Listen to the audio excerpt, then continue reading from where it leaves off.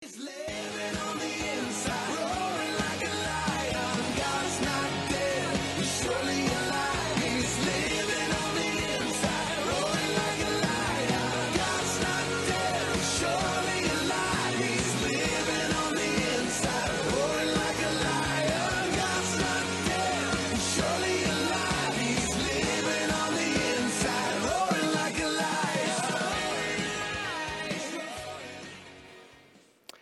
Have you ever looked back on your life and said, I wish I had, or I wish I hadn't?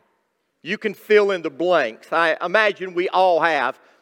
I wish I hadn't eaten so much. I wish I hadn't slept so long. I wish I hadn't been so hateful to my wife or to my husband. I wish I had spent more time with my kids. I wish I hadn't spent so much time watching TV or playing video games. I wish I hadn't wasted so much money. I wish I hadn't given in to sexual temptation.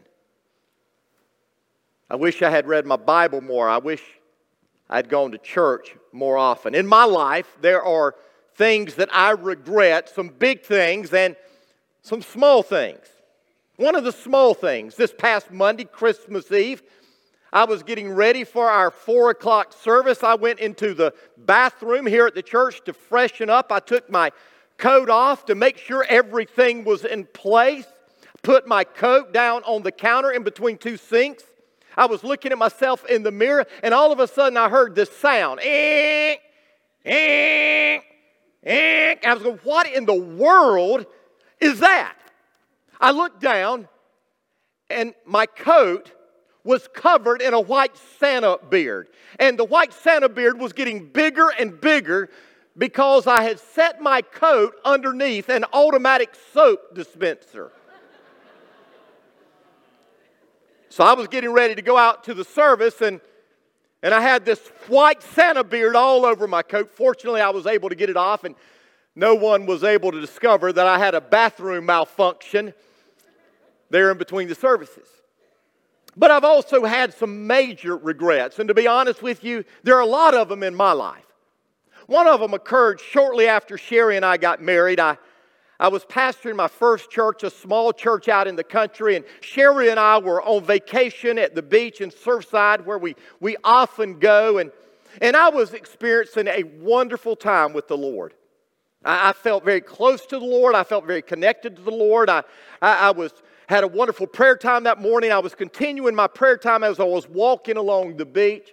And as I was walking and talking to God and praying, I saw this woman playing with what I guess was her young son there on the beach. And he had a hearing aid in his ear.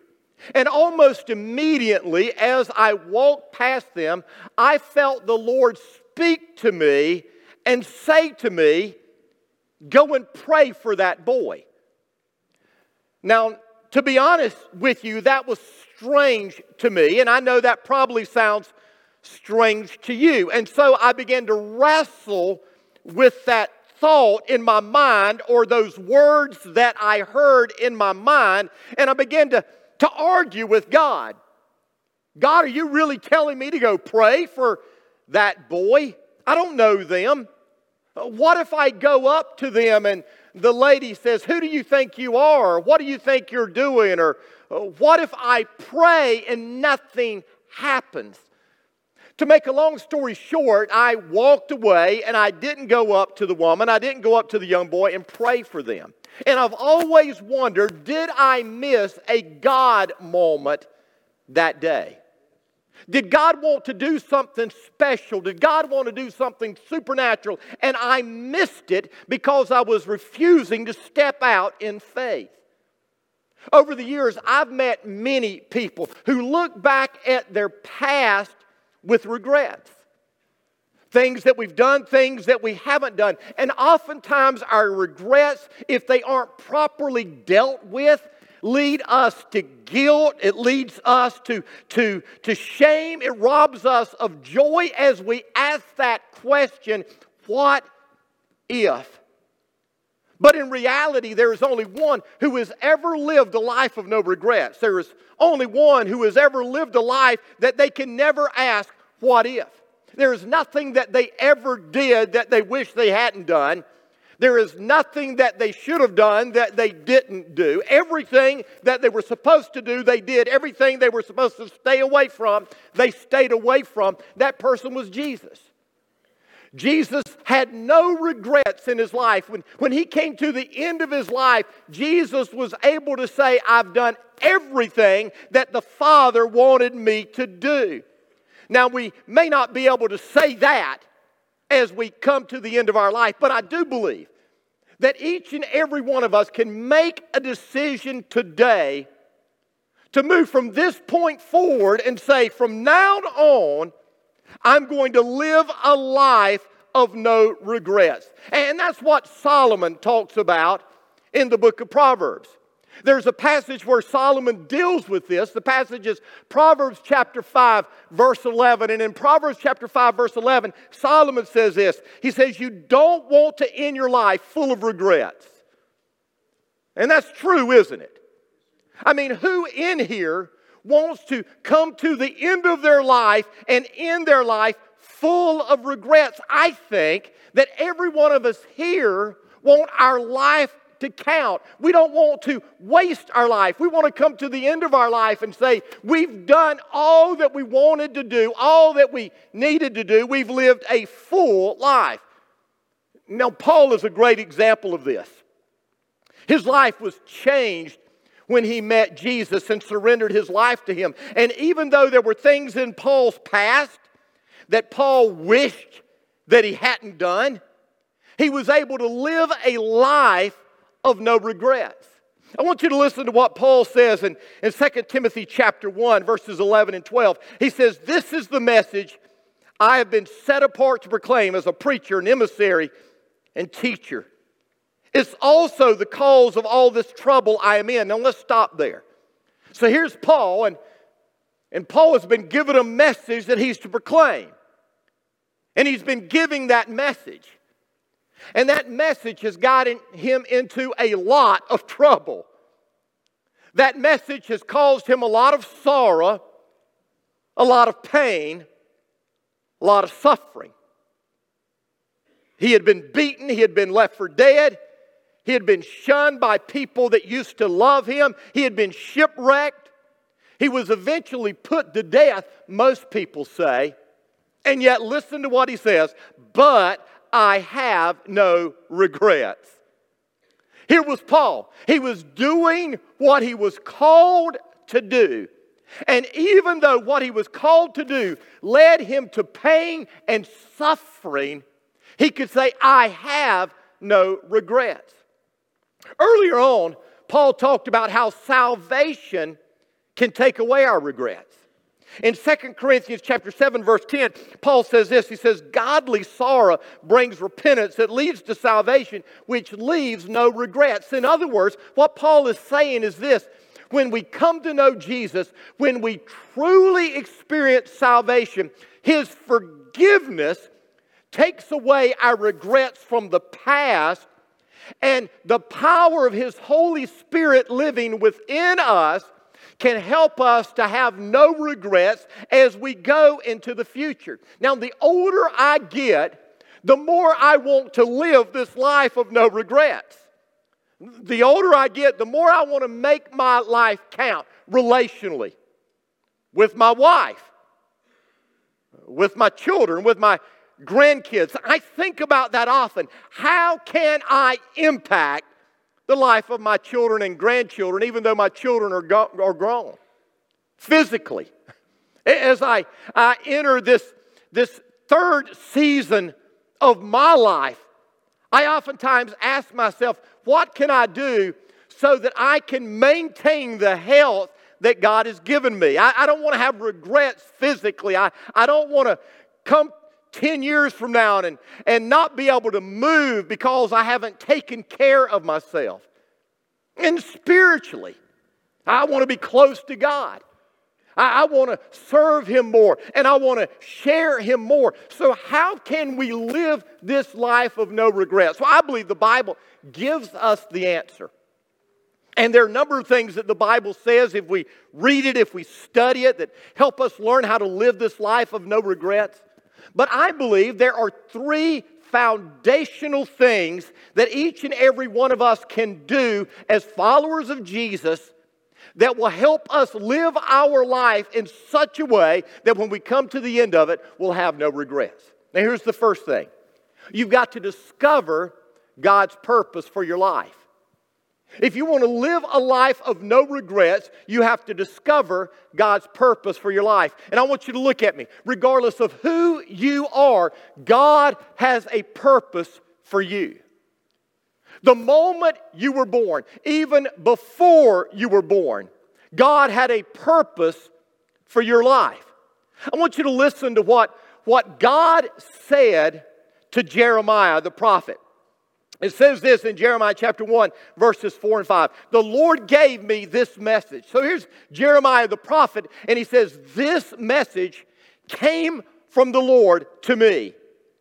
I knew you before I formed you in your mother's womb. Before you were born, I set you apart, and I appointed you as a prophet to the nations. Before Jeremiah was ever even born, God already had a plan mapped out for him. And I want you to listen to me. God has a plan mapped out for you. God has a perfect plan for you.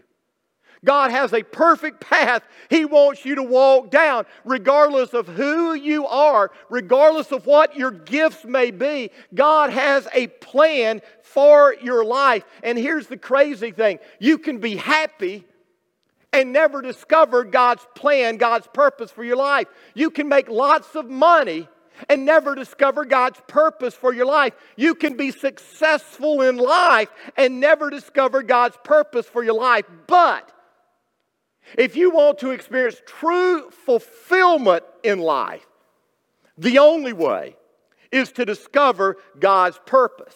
Because until you discover God's purpose, there will always be something missing.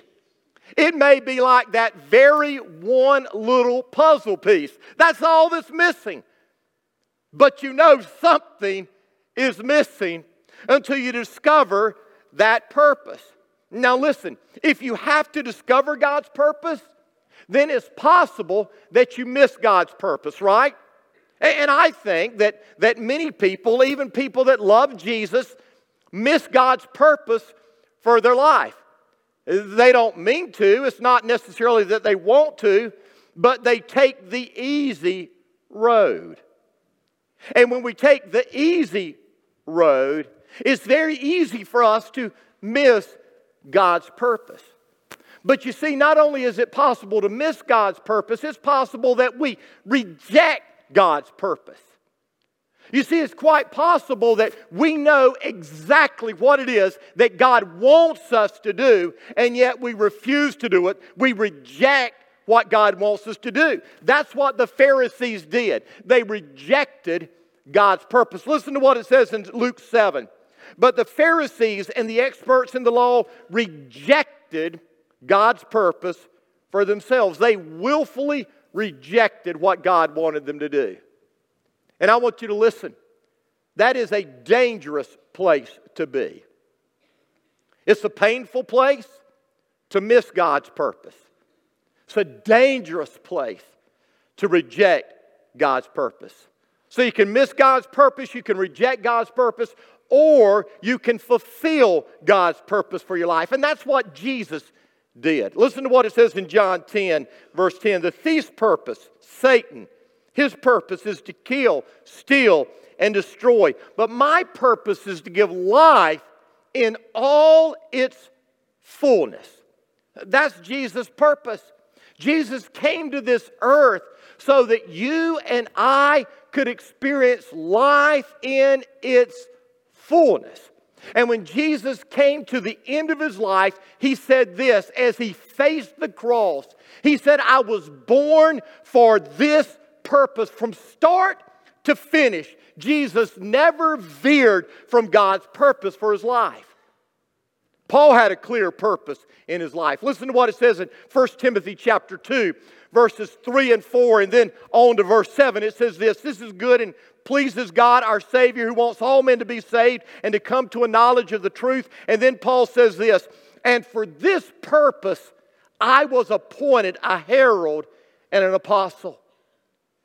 So Paul says God desires that all people come to a knowledge of the truth. And then he says, for this very purpose, God appointed me to be a herald, an ambassador, and an apostle to Jesus.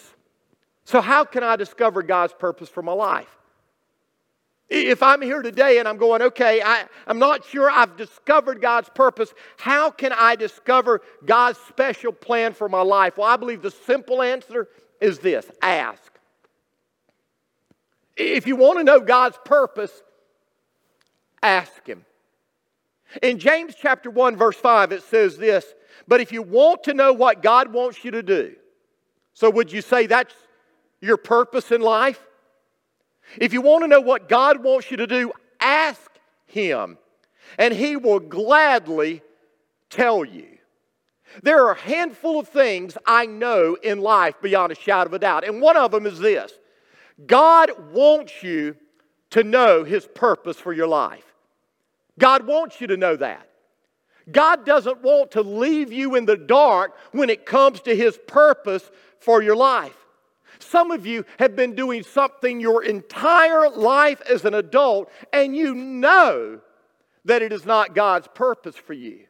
Now, I'm not talking about your career, because your career may or may not have anything to do with your purpose. Your career may simply be a catalyst so that you can accomplish God's purpose. Your career may be a vehicle through which you can afford to do God's purpose. Your career isn't necessarily God's purpose. Sometimes it is, sometimes it isn't. But you need to understand God's purpose isn't necessarily your career. It's not necessarily your occupation or your vocation. And so have you discovered God's purpose? Jesus said, ask and you will receive, seek and you will find, knock and the door will be open to you. So what do you need to do? You need to get alone with God and ask Him. Ask Him what He wants you to do. Now you say, Rocky, it's got to be a little more complicated than that. No, it's really not, but I can give you a couple of other things, okay? As you ask Him in prayer, you listen for Him to answer. That's novel, isn't it? We ask God something, and then we listen to what He's saying. So how do I hear God? Well, I believe there are three ways. First is through His Word. I can promise you right now, look at me. Look at me. You're never going to discover God's will for your life, His purpose for your life, apart from getting into His Word. You have to get into His Word. Now, you may not open up a specific book, a specific chapter, and a specific verse and say, this is what God wants me to do.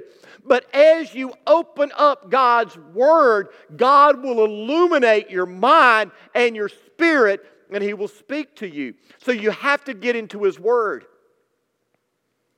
You have to listen to His Spirit. The older I get, the more I realize that as I am in a spirit of prayer with an opened Bible, God's Spirit speaks to me. He speaks to me sometimes in a still, quiet voice. Sometimes God's voice is booming like the thunder. But I'm here to tell you, when I get alone with God in prayer with an open Bible, God's Spirit speaks to me. And then the third thing, seek godly counsel. I mean, once you get alone with God, with an open Bible, an open spirit, submissive surrender to what He wants, and you think you know or you don't have a clue, go to godly people and say, I'm trying to discern what it is that God really wants me to do with my life. Can you help me? And they may say no, but I'll start praying. Or they may say, you know, funny you should ask. Or they may say to you, I've known what God wanted you to do all along. I was wondering why you weren't doing it. You see, each of us, just like Jeremiah, are made for a purpose. God has created us in a unique way for a unique reason. And we have to discover that. So discover God's purpose. The second thing is develop habits that will help you fulfill God's purpose. You see, discovery is the first step.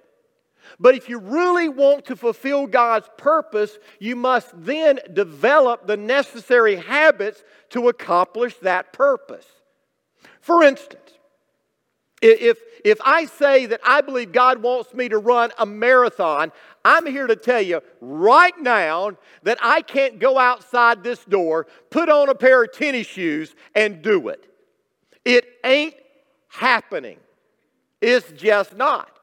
Now, I don't know if I put my best foot forward and I train and prepare, I don't know if I can do it at the age and stage that I'm at right now. But I do know beyond a shadow of a doubt, there's no way that I'll walk out this door, put on a pair of tennis shoes and hop on the road and run 26 point whatever miles. It ain't happening.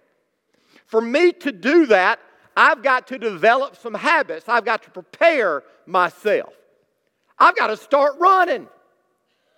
I mean, if I want to run 26 miles, I better run a mile, amen? And so I got to start running. I've got to build up my endurance, my lung capacity, my heart. I've got to build up myself. I've got to eat the right foods. I've got to start eating healthy foods. And you say, well, Rocky, there are people that can walk out here right now that are eating bad foods and smoking a pack of cigarettes, and they can run 26 miles. And yeah, there may be one or two or a couple of people like that, but they are not the rule, they are the exception. For most of us, if we want to ever accomplish something like that, we've got to develop some habits, and we've got to put those habits into place, and then we can maybe do it, right? And so the same thing is true when it comes to accomplishing God's purpose in our life. We've got to develop some habits. And there are two steps, I believe, to this. First of all, we've got to get rid of bad habits. James said this in James 1. He said, so get rid of every filthy habit and all wicked conduct. Submit to God, accept the word that He plants in your hearts, which is able to save you. Did you hear what he said? He said, get rid of. That word means to put off, to cast off. It's a willful decision. What James is saying is that if we want to accomplish God's purpose for our life, there are some things that we have to get rid of in our life. We're just going to have to do that. And then we have to submit to God. And so let me ask you some questions. What are the things that you need to get rid of in your life? There may be some filthy things. There may be some wicked things. But there also may be some things that just aren't useful things, right? Things that you're doing right now that take up time and take up space that aren't helping you accomplish your God-given purpose, your God-given dream. So you've got to get rid of the bad habits. And you have to ask God what that is. Some of them are sinful. Some of them are just wasteful.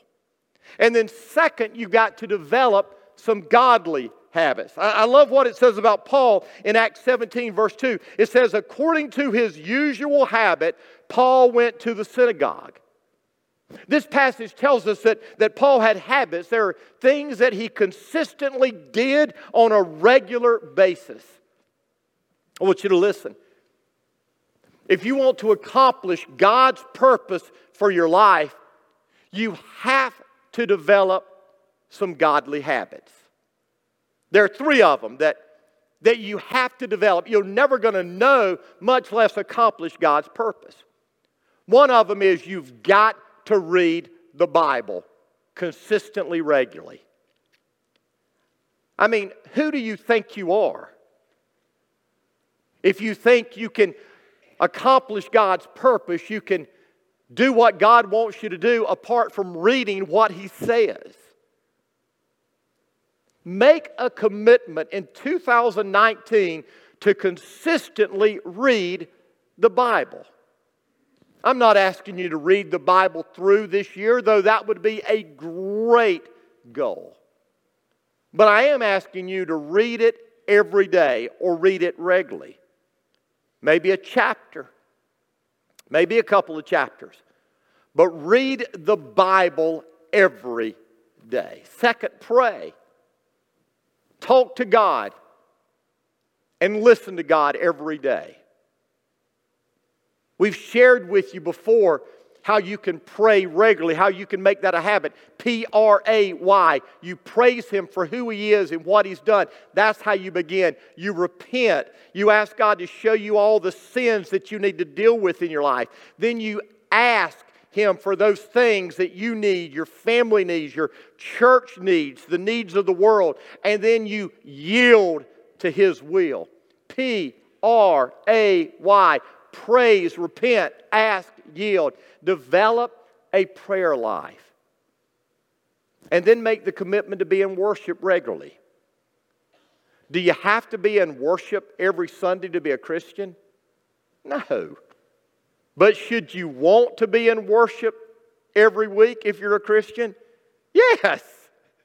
I mean, God's people want to worship with God's people. And if we don't want to, then we need to ask ourselves, what's wrong with our faith? Now listen, there are other habits that you may need to develop in your life depending on what it is that God wants you to do. But I'm here to tell you that you're never going to discover God's purpose, much less accomplish God's purpose, if you aren't committed to those three things.